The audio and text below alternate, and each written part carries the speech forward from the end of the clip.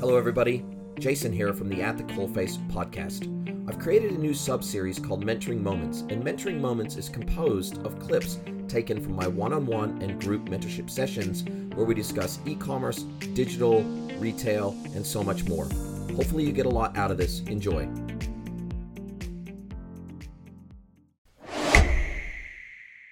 Andrew, jump in there. Yeah, thank you for, I don't know how long these mentor sessions have been going, but obviously I've been chatting with you on LinkedIn for probably a while now, and I keep an eye on your verbiage and stuff. So thanks, mate, for doing this. So is it part of the question? It does a little bit, is that, like I see, I'm not sure you mentioned Salesforce, but I know that they're like on a hiring freeze. They've laid off quite a few people. A number of months ago, Shopify did the same thing. Pretty much most tech vendors. I work in tech. I'm also a salesperson, but I'll try and leave the ego at the door. And it's just generally about, I suppose, like the economy situation, right? But more so about the impact it's having on the consumer behavior and how our retailers and brands, and maybe even, let's say, tech brands, what are you seeing? How are they adapting? And just from what I've read, and I'm here to learn, is that, if prices are going up for goods to buy, consumers are naturally being a lot more careful or cautious regards to what they're buying, when they're buying, how they're buying. And that's naturally having a byproduct on for Unita, which is companies are having to lay people off because in essence, people aren't, let's say, buying as much. I guess the question is probably there's quite a few in there, but we could start off with what kind of consumer behaviors are we seeing? Is it as simple as what I've just said, or is it getting a lot more complex? And what are people doing in market to meet consumers where they are? Yeah, I think from my perspective, what I'm seeing is that a lot of the biggest tech companies in the world are using the current economic high inflation environment, low VC funding environment. They're using it as somewhat of an excuse in certain respects to execute RIFs, so reduction in force. Seeing that the earnings reports from the majors, the earnings are still strong. We're seeing inflation remain at very elevated levels across the world, and that tells me that demand is still strong.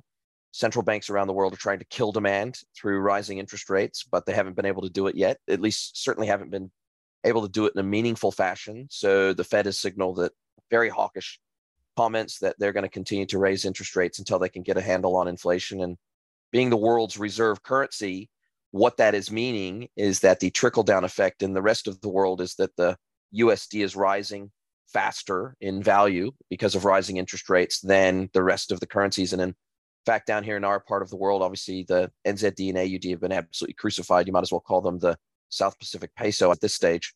And so seeing global effects of America and their moves to fight inflation, and there's a whole lot of politics surrounding the Fed and whether they're independent or not, they're privately owned. There's a whole lot of politics around that. And I would argue that the Fed left interest rates far too low for far too long, and they actually sowed the seeds of inflation many years ago. The seeds of inflation were sown after the GFC many years before that, but really the significant seeds of inflation with the zero interest rate policy, ZIRP, after the GFC, and then, of course, keeping interest rates low throughout COVID to bail out and give subsidies to lots of businesses and individuals. Those seeds were sown through massive money printing by the Fed during that time, and everybody else around the world was basically following their lead.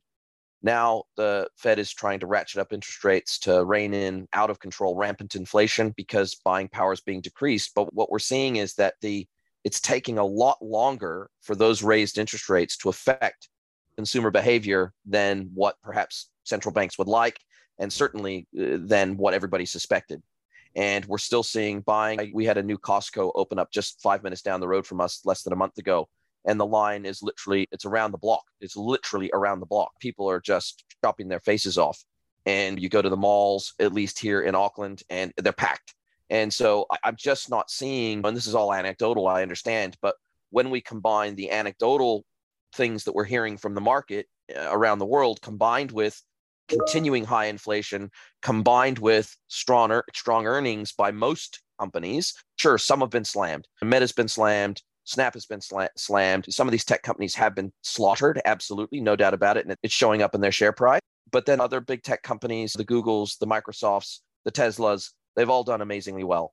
And so I think what we're seeing is inflation is likely to stay higher and elevated for much longer than anyone could have suspected. And it's going to take longer than what we thought for those higher interest rates to bite into the wealth effect that's been created. If you bought a house in the last couple of years, at least in New Zealand, and I know it's similar to most major parts of Australia, you feel rich because the value of your house has doubled in the last 5 or 6 years or whatever it is. So the reality is people still feel immensely wealthy because of the additional equity in many cases that they've built up in their properties that they've built over the last few years. But for people that have a mortgage and a very large mortgage, those interest rates will inevitably, eventually, especially when they come off of fixed rate mortgages. And we don't benefit from the mortgage market that the Americans have. The Americans run very, very typically fixed rate mortgages for 30 years. So people can lock in their mortgages for 30 years. You can't do that in Australia and New Zealand. You can maybe lock in for 5, maybe. It's usually a 3 to 5 lock in, and then it goes to variable rate. And so there are a lot of people in New Zealand and Australia who are locked into these historically low rates, and they're going to be coming off and they're going to be going to floating over the next 1, 2, 3, 4 years. I've seen some statistics of the numbers of people that will be coming off fixed rate, at least in New Zealand, and they are pretty horrific. And once those people do start feeling the actual effect of borrowing costs going through the roof, and they're seeing their mortgage go up by 20, 30, 40, 50%, the mortgage costs go up, mortgage servicing costs go up, I think that's when we'll start to see significant moves in consumer behavior. But until then, and while people still have these low interest rates, it's unlikely to have a significant change in the very short term. Okay, so I was like thinking about that Costco. Not surprised. Costco is buy bulk, get cheap. Yeah. Makes sense, right? It's an investment of maybe what people are seeing. But in essence, there hasn't been that significant a shift yet to really say that consumers are being a lot more, I guess, cautious or scrutiny on spending their money on generally most things. Look, I think there's around the margins, there's been some impacts on discretionary spending, consumer discretionaries, certainly. And some people are forced to reallocate some of their income to staples and the mortgage servicing and everything else. They've got certain household fixed overheads that in some cases they're having to reallocate funds to. Absolutely no question about that. But certainly what we're seeing in terms of even the quarterly earnings reports by some of the major mall owners and everything else, we're just not seeing the same environment even that we saw in the early stages of the GFC. We're just not seeing credit markets freeze up yet. We're not seeing the bond market freeze up yet, where the borrowing costs by nation states are going through the roof as well. Because let's remember that the borrowing costs for the treasuries of our respective countries, when they issue bonds, what's happening is that the central banks are buying those bonds, right? And so what we're seeing the borrowing costs go up for each of these nations. And so it was very cheap for America and other countries to run massive deficits for the last decade plus. It's been super cheap for them to run deficits because interest rates were near zero. So they could borrow and spend and print like money was going out of style. But those costs are going to go through the roof. So I think we're going to see that word that we heard during the GFC, austerity, that we kept hearing from the BRICS nations and everywhere else. We're going to start hearing it from every country. We're going to start hearing about austerity. We're going to start hearing about cutbacks and health and education. We're just going to continue to hear about that because government borrowing costs are going through the roof in line with rising interest rates for consumer debt. And these countries had the luxury, and particularly America, because she exports a good chunk of her inflation to the rest of the world. That's the luxury of being the world's reserve currency. When we all have to trade internationally in USD, it soaks up a lot of the money that they print in international trade and also in foreign reserves. So our country, New Zealand, Australia, we hold massive amounts of USD bonds, treasuries, as part of our national reserves. We have to for international trade. And so I think that America has the luxury of being able to export her inflation in ways that our countries do not. And so therefore, our borrowing costs are going to be more affected. And so therefore, our inflation is likely to be even more stubborn for longer than America because we don't have the luxury of exporting our inflation to other countries via our currencies. So there's a lot of major macroeconomic shoes to drop, I think. But do I think we're at the bottom, for example, on the S&P? Who really knows? It's hard to say.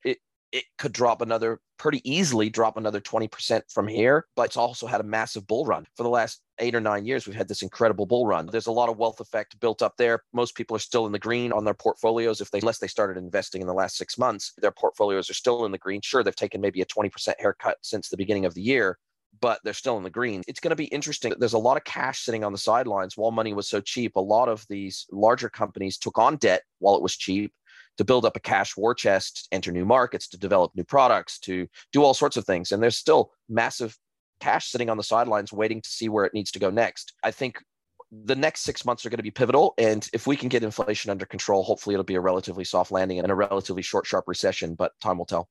Cool, thank you. I'll let someone else ask a question because I have more to extend on a couple of those things, but I'm just conscious of time and sharing. Sure.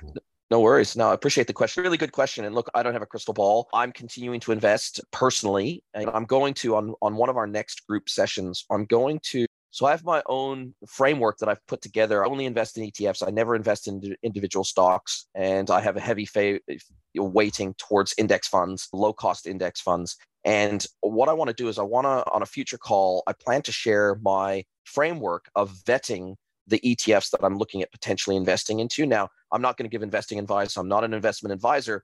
But what I want to do is I want to talk through my thinking of how I developed my framework for investing so that when we get into these really quote unquote scary economic times, I can unload cognitively I have a very clear investment plan. That investment plan was created when the markets weren't in turmoil, so that I was thinking really clearly, unemotionally, and that's allowed me to take away some of the emotional investing that some people get caught up in when markets are in turmoil. Yeah. Sometimes they buy high, sell low because they're emotionally invested in the market, and so they invest emotionally as opposed to setting up a very clear investment framework and then just continue to contribute to that over time, regardless of what the markets are doing in the short term.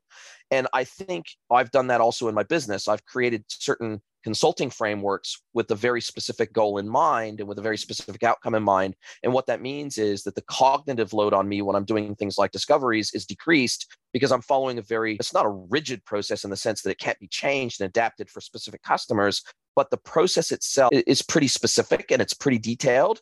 And so what that means is I can better guarantee a specific outcome because I've developed this over a period of time and I've seen these outcomes recur again and again if the same process is followed. And so I think that we can all do that in our personal lives and in our professional lives. We can create decision-making frameworks around all of the key decisions that we need to make in our lives so that when we least have the emotional and mental bandwidth to deal with those decisions, we can fall back on the frameworks that we know work long-term. And so I'd like to talk through some of my decision-making frameworks, some of my consulting frameworks, turn it over to the group for questions. And I'll probably do that in the next few group sessions, start working through some of these things. And then basically that'll set the scene and the context for the questions that I'd like to turn it over to the room for. Yeah, I think that's a great idea, Jason. I think I saw your commenting on a post about that a couple of weeks ago. I think that's a great idea, right? I think no one really think about it, right? I'm almost 40 and I never thought about it. And now looking at all the finance, I'm like, this doesn't look good. But then I think, okay, it took me reaching 40 and have 2 kids and now realizing this. Had I realized this before? But so I think what you are going to do will be great because I think we need to learn before it happens. It's never too late, right? You can always learn something. So I'm just curious, how do you even get into that kind of, how do you know what, it's just ad hoc learning or how did you get there? Yeah, I'm a very autodidactic learner and I guess I do a lot of research. I read a lot. I watch a lot of YouTube videos. I do a lot of my own research, and being a business owner, I think makes it a little bit easier in the sense that I know how to read a P&L. I know how to understand charts. I have done a lot of reading about technical investing and some of the technical markers. But I'm very much a buy and hold investor. I'm not a trader. So I'm a passive public market investor. I'm not a VC capitalist or anything like that. I don't have enough money to be a VC capitalist, but I think that some of the learnings that I've gone through over the last 15 years, for example, they've been just because I've had a hunger to learn. And my parents my family, my dad owned his own business while I was growing up. And so I was exposed to entrepreneurship from a very young age. but my parents never invested it in the share market. My parents never had investments outside of the family home, and business was really the sole generator of income for our family. And then my parents held whatever extra they had in cash. And cash, as we see, cash is trash. That's the saying. And we're seeing that now more than ever with rising inflation. And if you just leave your money in the bank, you're going to be losing somewhere between 8 and 15% per year in buying power just by staying in cash. So where are you going to put it? Are you going to buy gold and silver, which I also do that? I'm pretty well diversified. And because things very rarely go up and down at exactly the same rate at exactly the same time. So I think by being diversified, it really spreads your risk quite broadly. And so those are some of the things that I've gone through in terms of my research over the last 10, 15 years that have brought me to the investing thesis that works for me and that I'm comfortable with and I can be very confident with, and it doesn't stress me out, basically. Matthew, anything you came to the table with today? Yeah, just waiting patiently. This question is coming from a B2C side. I know you're more B2B, but with your experience in e-commerce, you might be able to shed some light or point me in the right direction. So I work at Lovisa. So that's a global jewelry company. Yep. We have 7 markets that we're in, 7 Shopify stores globally. And I'm noticing that different promotions that we run, sometimes they land really well in one region and they're not in another. So I was just wondering, any advice on how to figure out what's actually going to, without just testing randomly, how to figure out what's going to work in a specific region, or are there sentiments in a region that we can use that to guide our particular promotion? Say, for example, last week was a spend and save offer. Australia, New Zealand killed it. UK just completely flopped. Singapore did okay. South Africa did okay. US didn't like it either. So it's just things like that, wondering how to do that without just randomly testing. Yeah, look, I think it's also about developing a really solid zero and first party data set. And you say that you're running Klaviyo, but are you running any CDP at the moment at all? But only just starting to get set up. So I'm in charge of the CDP. But it's in its infancy. Great. Lexer, I think, is going to be super valuable to you. And Lexer is an amazing platform. It's very good. It's very good at getting quite granular. It's very good at helping you contain costs across paid, social in particular, paid media, full stop, Google ads, everything. It's great at helping you contain costs because it allows you to get quite granular with your cohorts that you send across to those platforms to build lookalikes off of. So that's the first thing. And I think you're gonna see some real value out of running a CDP. But secondarily, what implementing a CDP is going to allow you to do is going to allow you to have a place to dump any zero and first party data that you collect through the front end as customer attributes. And it's going to allow you to take that data, and allow you to add it to your segmentation and to your cohorts, to where you now are starting to develop cohorts through the lens of knowing a whole bunch of things that you don't know today. For example, when you're creating your cohorts, if you're not creating cohorts based on propensity to discount, then you are fighting with one hand tied behind your back, because you don't know, you cannot segment based on who buys when something is on sale or who uses a coupon code and de-weighting them out of your cohort data. You also aren't potentially looking at things like, what is their return rate? So you don't know. So when you look at the profitability of a customer, at the moment, you're probably looking at things like total revenue over a period of time, right? And you're saying, okay, who's driving revenue over a period of time for us? And all of the things being equal, revenue is a great metric to look at and see who's most profitable to you, or who has the best CLV or the best AOV or whatever. But until you start looking at things that also come into play in terms of cost. So what is their CAC? What is their cost to service? So if you're plugging, so do you use a help desk like Gorgias or something like that in your business as well? We're trying to get onto Gorgias as Zendesk currently, yeah. Okay, cool. So once you're on Gorgias, then you'll be able to plumb your Gorgias data back into the CDP against each customer. So when a customer contacts you, whether it be through live chat, whether it be via phone, whether it be via email, every time they contact you, that can be lodged against their profile in Lexer. And then you'll be able to see, for example, okay, this person contacts us on average 0.5 times per purchase, or this person contacts us an average of 3 times per purchase. Their preference is live chat. Cool. That has a lower cost to serve than a phone call, or that has a lower cost to serve than email, because I can have 5 live chats going in real time versus I can only deal with 1 email or 1 phone call at a time. So you can assign costs to serve by channel inside Gorgias, and then that information can be plumbed into Lexer. So you're now in Lexer. Now all of a sudden you're going to have a much richer data set around your customers. So you're going to know what was their cost of acquisition, what was their cost of service, what's their return rate. So all of the things being equal, if the same, let's say 2 people spend $1,000 with you in a given year and they make the same number of purchases. So for all intents and purposes today, they look like this, they're the same value to you. But one person returns 1 out of 5 items to you and the other person returns 3 out of 5 items to you. There's a cost to those returns. And so I think that by implementing a CDP, and this is a roundabout way of getting, I'm not shirking the question here. I'm just saying that because you're only running Klaviyo today, you don't yet have a CDP, it's going to be difficult for you to start gathering really key information about your customer behavior, both in terms of how they interact with your site, because you're going to be gathering a whole bunch of information about what they're doing on site as well. So you're going to know what they've added to cart. You're going to know what they've abandoned. You're going to know what they've added to maybe a wish list. You're going to know what they've added to product compare. You're going to know all this information. You're going to know what categories they've visited. You know what product pages they visited. You're going to know so much more about them that you now are going to have a much clearer picture about the differences by market in that information. And so you're going to say, okay, people in the UK on average, for example, they behave in this way, or this is the most common attributes of people in this market. Okay, this is the most common attributes of people operating in the New Zealand market or the Australian market. And so until you can start segmenting your customer data by market, it makes it really hard to try to think strategically about the promotions that you think are actually going to be a hit with that market. Yeah, I get what you're saying. Yeah, exactly.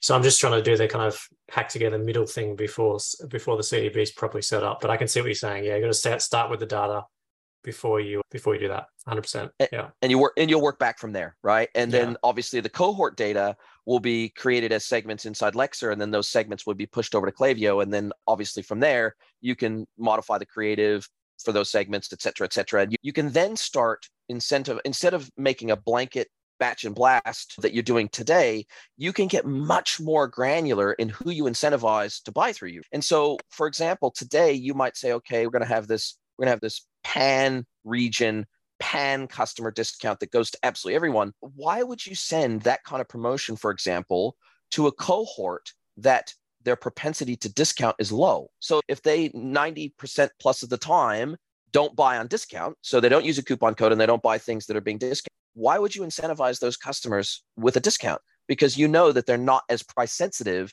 as customers. So you might want to do a promotion only to the customers that you, based on the data, are hyper price sensitive. Their propensity to discount is, say, 80, 90%, then cool. But we know that we can pretty much tip them over the line. Most likely, we have a better chance of tipping them over the line with a promotion than the customers who are not price sensitive.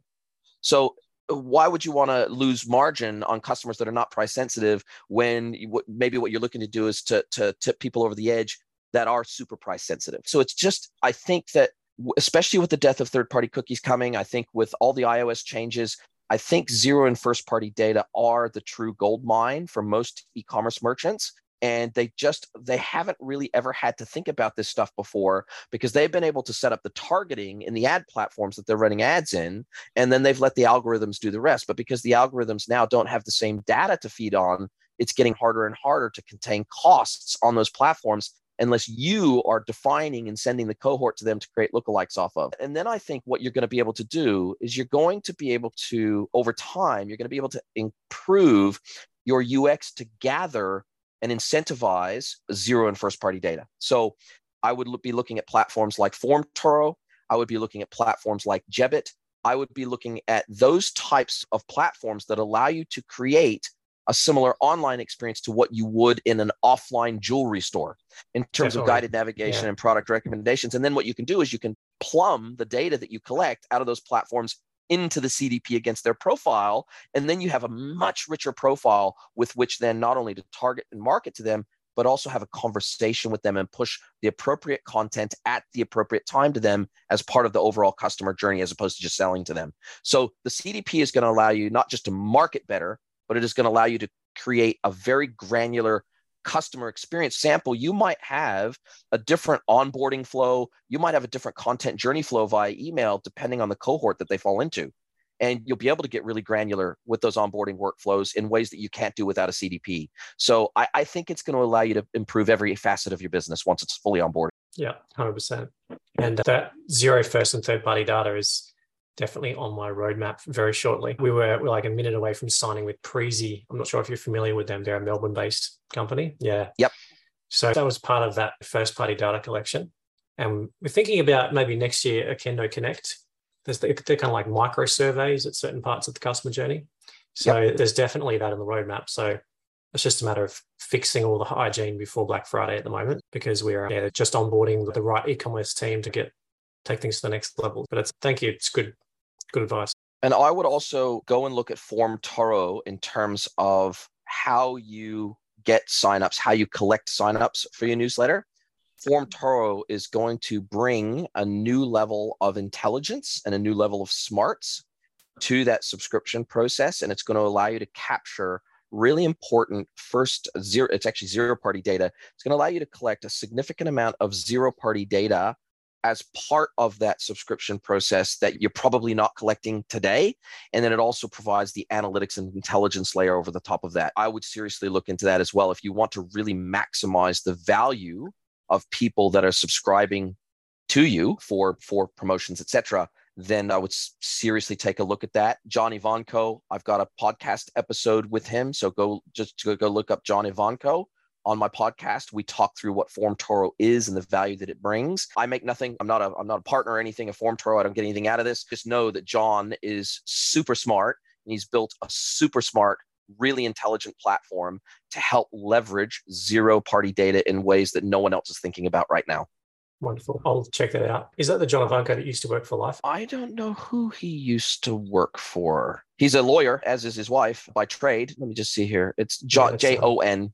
That sounds familiar, yeah. So he owns a company called Boone Road. He was a CX advisor at Latticework. He was a strategic advisor at CryptoPal and LifeX. Yes. That's right. We've met.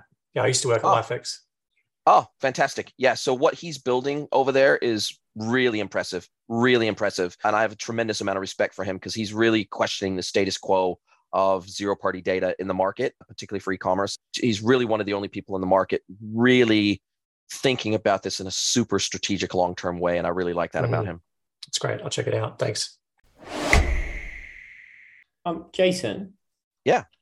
I actually had the questions wrote down anyway, but we can use Matthew's example, which just because I'm crap at making stuff up. He in essence, he was asking about producing a kind of like not a one size fits all. You're recommending, a CDP to segment the data. So he's not offering the same, let's say, offers to Australia than to the UK because they're different people, different markets. And even though we are all humans, we do behave in different ways for various different reasons and environments. Now, probably like a couple of questions that I have, because I was going to use Lovisa as an example, is the first one is that, okay, you segment the data, and how would you mostly communicate with the customers? And the reason that I ask, I was just recently engaged with a global brand, but they're Korean market, and they're basically getting rid of email. It's almost becoming illegal to use the email there, right? And so I know here, email is extremely prevalent as it is in most countries. And I like email. Yeah, I love email. But I know SMS is creeping in. To be honest, as a consumer, I'm not really a massive fan. I'm just one of 7 billion people in the planet. How else would you say that, let's say, businesses like Lovisa or companies, how should they be reaching out? What medium should they be using? And I say that because the more into Asia that you go, it's like the social channels, the We apps and whatnot is becoming a lot more prevalent, whereas email is becoming a bit more redundant. I think there's two parts to the answer that I'll provide. And one is that I think marketers have got real lazy around email. And it's because marketing automation has weaponized email to a degree that it's allowed them to be lazy. And I think this death of third-party cookies and the iOS privacy changes are actually going to benefit marketers in the long term because they will not be able to be lazy anymore. It just is not working. So what I've seen work well, and let's say you're running Klaviyo, there's companies in the United States, there's companies in New Zealand, there's companies in Australia that do direct mail and they integrate directly with marketing automation platforms like Klaviyo. Then we've got SMS. Sometimes Klaviyo is now dealing with SMS in almost every country around the world. So what we're seeing is a blend of mediums as part of the marketing automation workflows starting to work really well. So what we're seeing is mixing as part of, say, an onboarding flow, mixing email, SMS, and direct mail, say, for example, a postcard, working really well because people are not expecting, as part of an onboarding flow, to necessarily receive a postcard. But if it's just as easy to drop in a postcard node in your Klaviyo workflow as it is to drop in an email waypoint in the flow, and it's just as easy to drop an SMS endpoint into the flow, then it makes it easier for marketers to think about creative ways to mix up the mediums that they're using for messaging. And then obviously, if you've gotten permission to contact them through Messenger, if you've got permission to contact them through WhatsApp, if you've got permission to contact them through these other channels, then I think eventually Klaviyo and the other marketing automation platforms, they'll get there so that blend proliferates so that we're not using just the email channel for our comms. We're sending them out to other channels, right? Because once you've got the SMS node or the capability inside, for example, Klaviyo to send SMSs, now you've got the ability to send those same short messages to WhatsApp or to Messenger or to Instagram DM, right? So as and where the customer spends their time and the ways in which they want to be contacted, so long as we get permission and we explain to them the value that they're going to get out of those channels uniquely, if they allow us to contact them through those channels, then they're usually going to say yes. But it requires us to be more thoughtful as business owners, marketers, practitioners. It requires us to be more thoughtful about the journeys that we're creating instead of batch and blast. And I'm still seeing a significant, and I'm talking a significant number of merchants batch and blast their messaging. And it's just crap. It's really unexcusable in today's market to batch and blast email or any other contact format. It is just crap. It's a crap user experience. It's a crap customer experience to batch and blast. Even down to the point of the other key touch point that I think is going to become more leveraged is browser push notifications as part of marketing automation workflows. So today they're disjointed, right? So if let's say you're running push engage on your website, that is completely independent of Klaviyo today or your marketing automation tool. They shouldn't be, because I want to be able to control the total number of messages and mediums that my customers get contacted and communicated through. But if I'm smashing them independently by a browser push notification, I'm smashing them independently via SMS, I'm smashing them independently via email and other mediums, and the customer doesn't have the ability to have any say or input in that contact, or I don't have the ability to throttle the communications based on total touch points over, say, a week period. I don't want my customer, for example, to be contacted more than bloody once a week, absolute maximum. So if I've emailed them, I don't want to give them a browser push notification. I don't want to send them SMS. I don't want to do all these other touch points, right? Unless they contact me, unless they reach out to me and they reach out to customer service.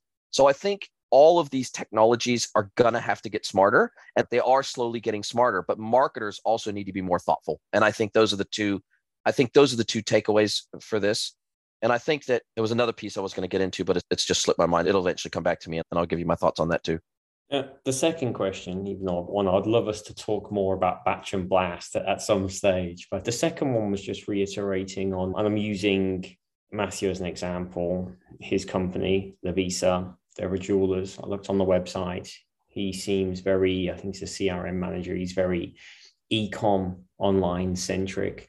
I'm assuming they have stores, I don't know if they do, but the general is that, and traditionally, unless you're pure play, is that the store's revenue and reach far maybe outweigh the online. Now, something that I heavily get involved in, and something that I live myself, because is the impact of websites driving in-store purchase. Just recently, bought boxing gloves from Rebel Sports, but naturally I used the website to find out which ones that I actually liked. But unfortunately, I don't like shopping in store that much. I had to go try them on because I have funky hands. And what do you see in that market? How powerful are websites at driving in-store traffic, in-store sales? What are your thoughts on that, and any metrics around it? What we do see, at least in global aggregate data down to country level, is we see that in New Zealand, e-commerce is only about 10% of total retail. In Australia, it's about 15%. In America, it's about 20%. In the UK, it's about 30%, roughly, give or take. And so UK is the most advanced country in the Western world in terms of e-commerce as a percentage of total retail. So certainly retail is still absolutely the lion's share of retail spend, full stop, in the entirety of the Western world. 70% or better in the Western world is physical retail. But you're right. What we're seeing bleed over from online into offline and vice versa. And what I'm not seeing is leveraging the website platform in store as much as brands could. So I'll give you a really simple example. I don't yet know a single retailer in Australia or New Zealand that is using QR codes, which everybody knows how to use now because of COVID, everybody's using QR codes now. They've got QR code scanners on their phones. They know how to use them now. I have not seen brands do something as simple as, in the middle of an aisle, for those category of products on that aisle, print up and laminate and put up a QR code in the middle of that aisle. See more air fryers, see our full range, see whatever that goes to the category landing page of the products of that range on the website. So obviously in store, they can generally not show their full range. They can show maybe a very small subset of their range. They can't merchandise the information around those products in store as well as they can online.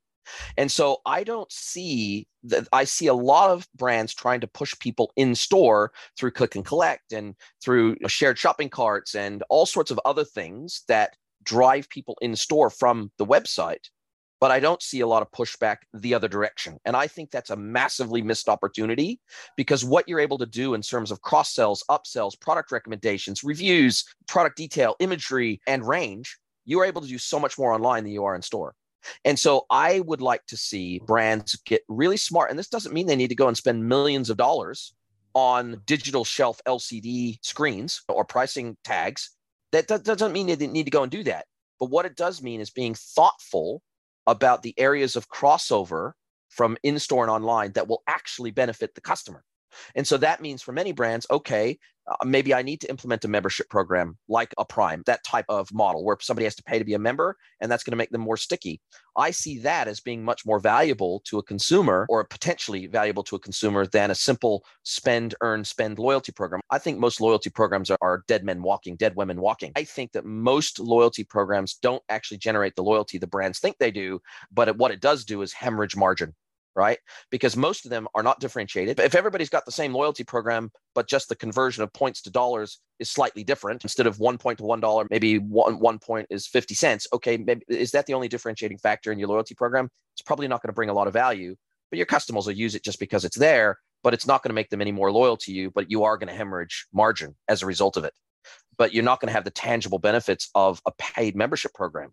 If we think of something like the entertainment book, one of the reasons why the entertainment book gets used so much is because if you're going to be paying $50-$60 for a bloody entertainment book, you're going to want to get your value for money out of the bloody entertainment book. So what do?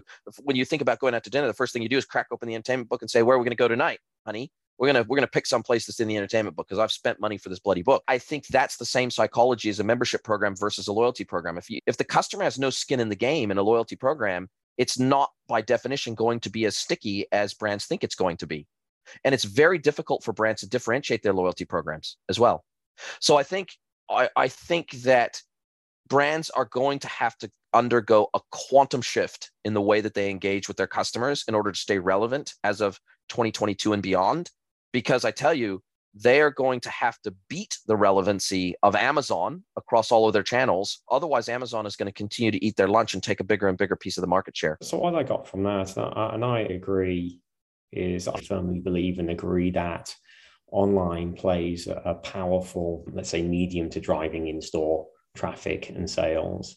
You're right, you don't see much on the reverse side. By doing, let's say, that QR code initiative in store, is that generally what, say, omni-channel means, is bringing online to in-store and the other way, in-store to online? Is that what that generally means, or is it I have a feeling it's a lot more complex than that. I think that's one piece of the puzzle. I think if you've got a membership program that works equally in favor of the customer, in-store and online, then that's one omni-channel component. And when I was at HealthPost, when I first started there, and they had their retail store and online, their loyalty programs were totally different. So you could have an in-store loyalty program that was run through the vend pause, and then you could have the online loyalty program, which was run through the website, and never the twain shall meet. So you had completely different loyalty balances depending on the channel. Now that was pretty crap because people wanted to be able to share their balances whether they shopped online or in store. So one of the first projects I worked on there was to harmonize those, to put a universal system that sat between them, that translated their loyalty between the two systems,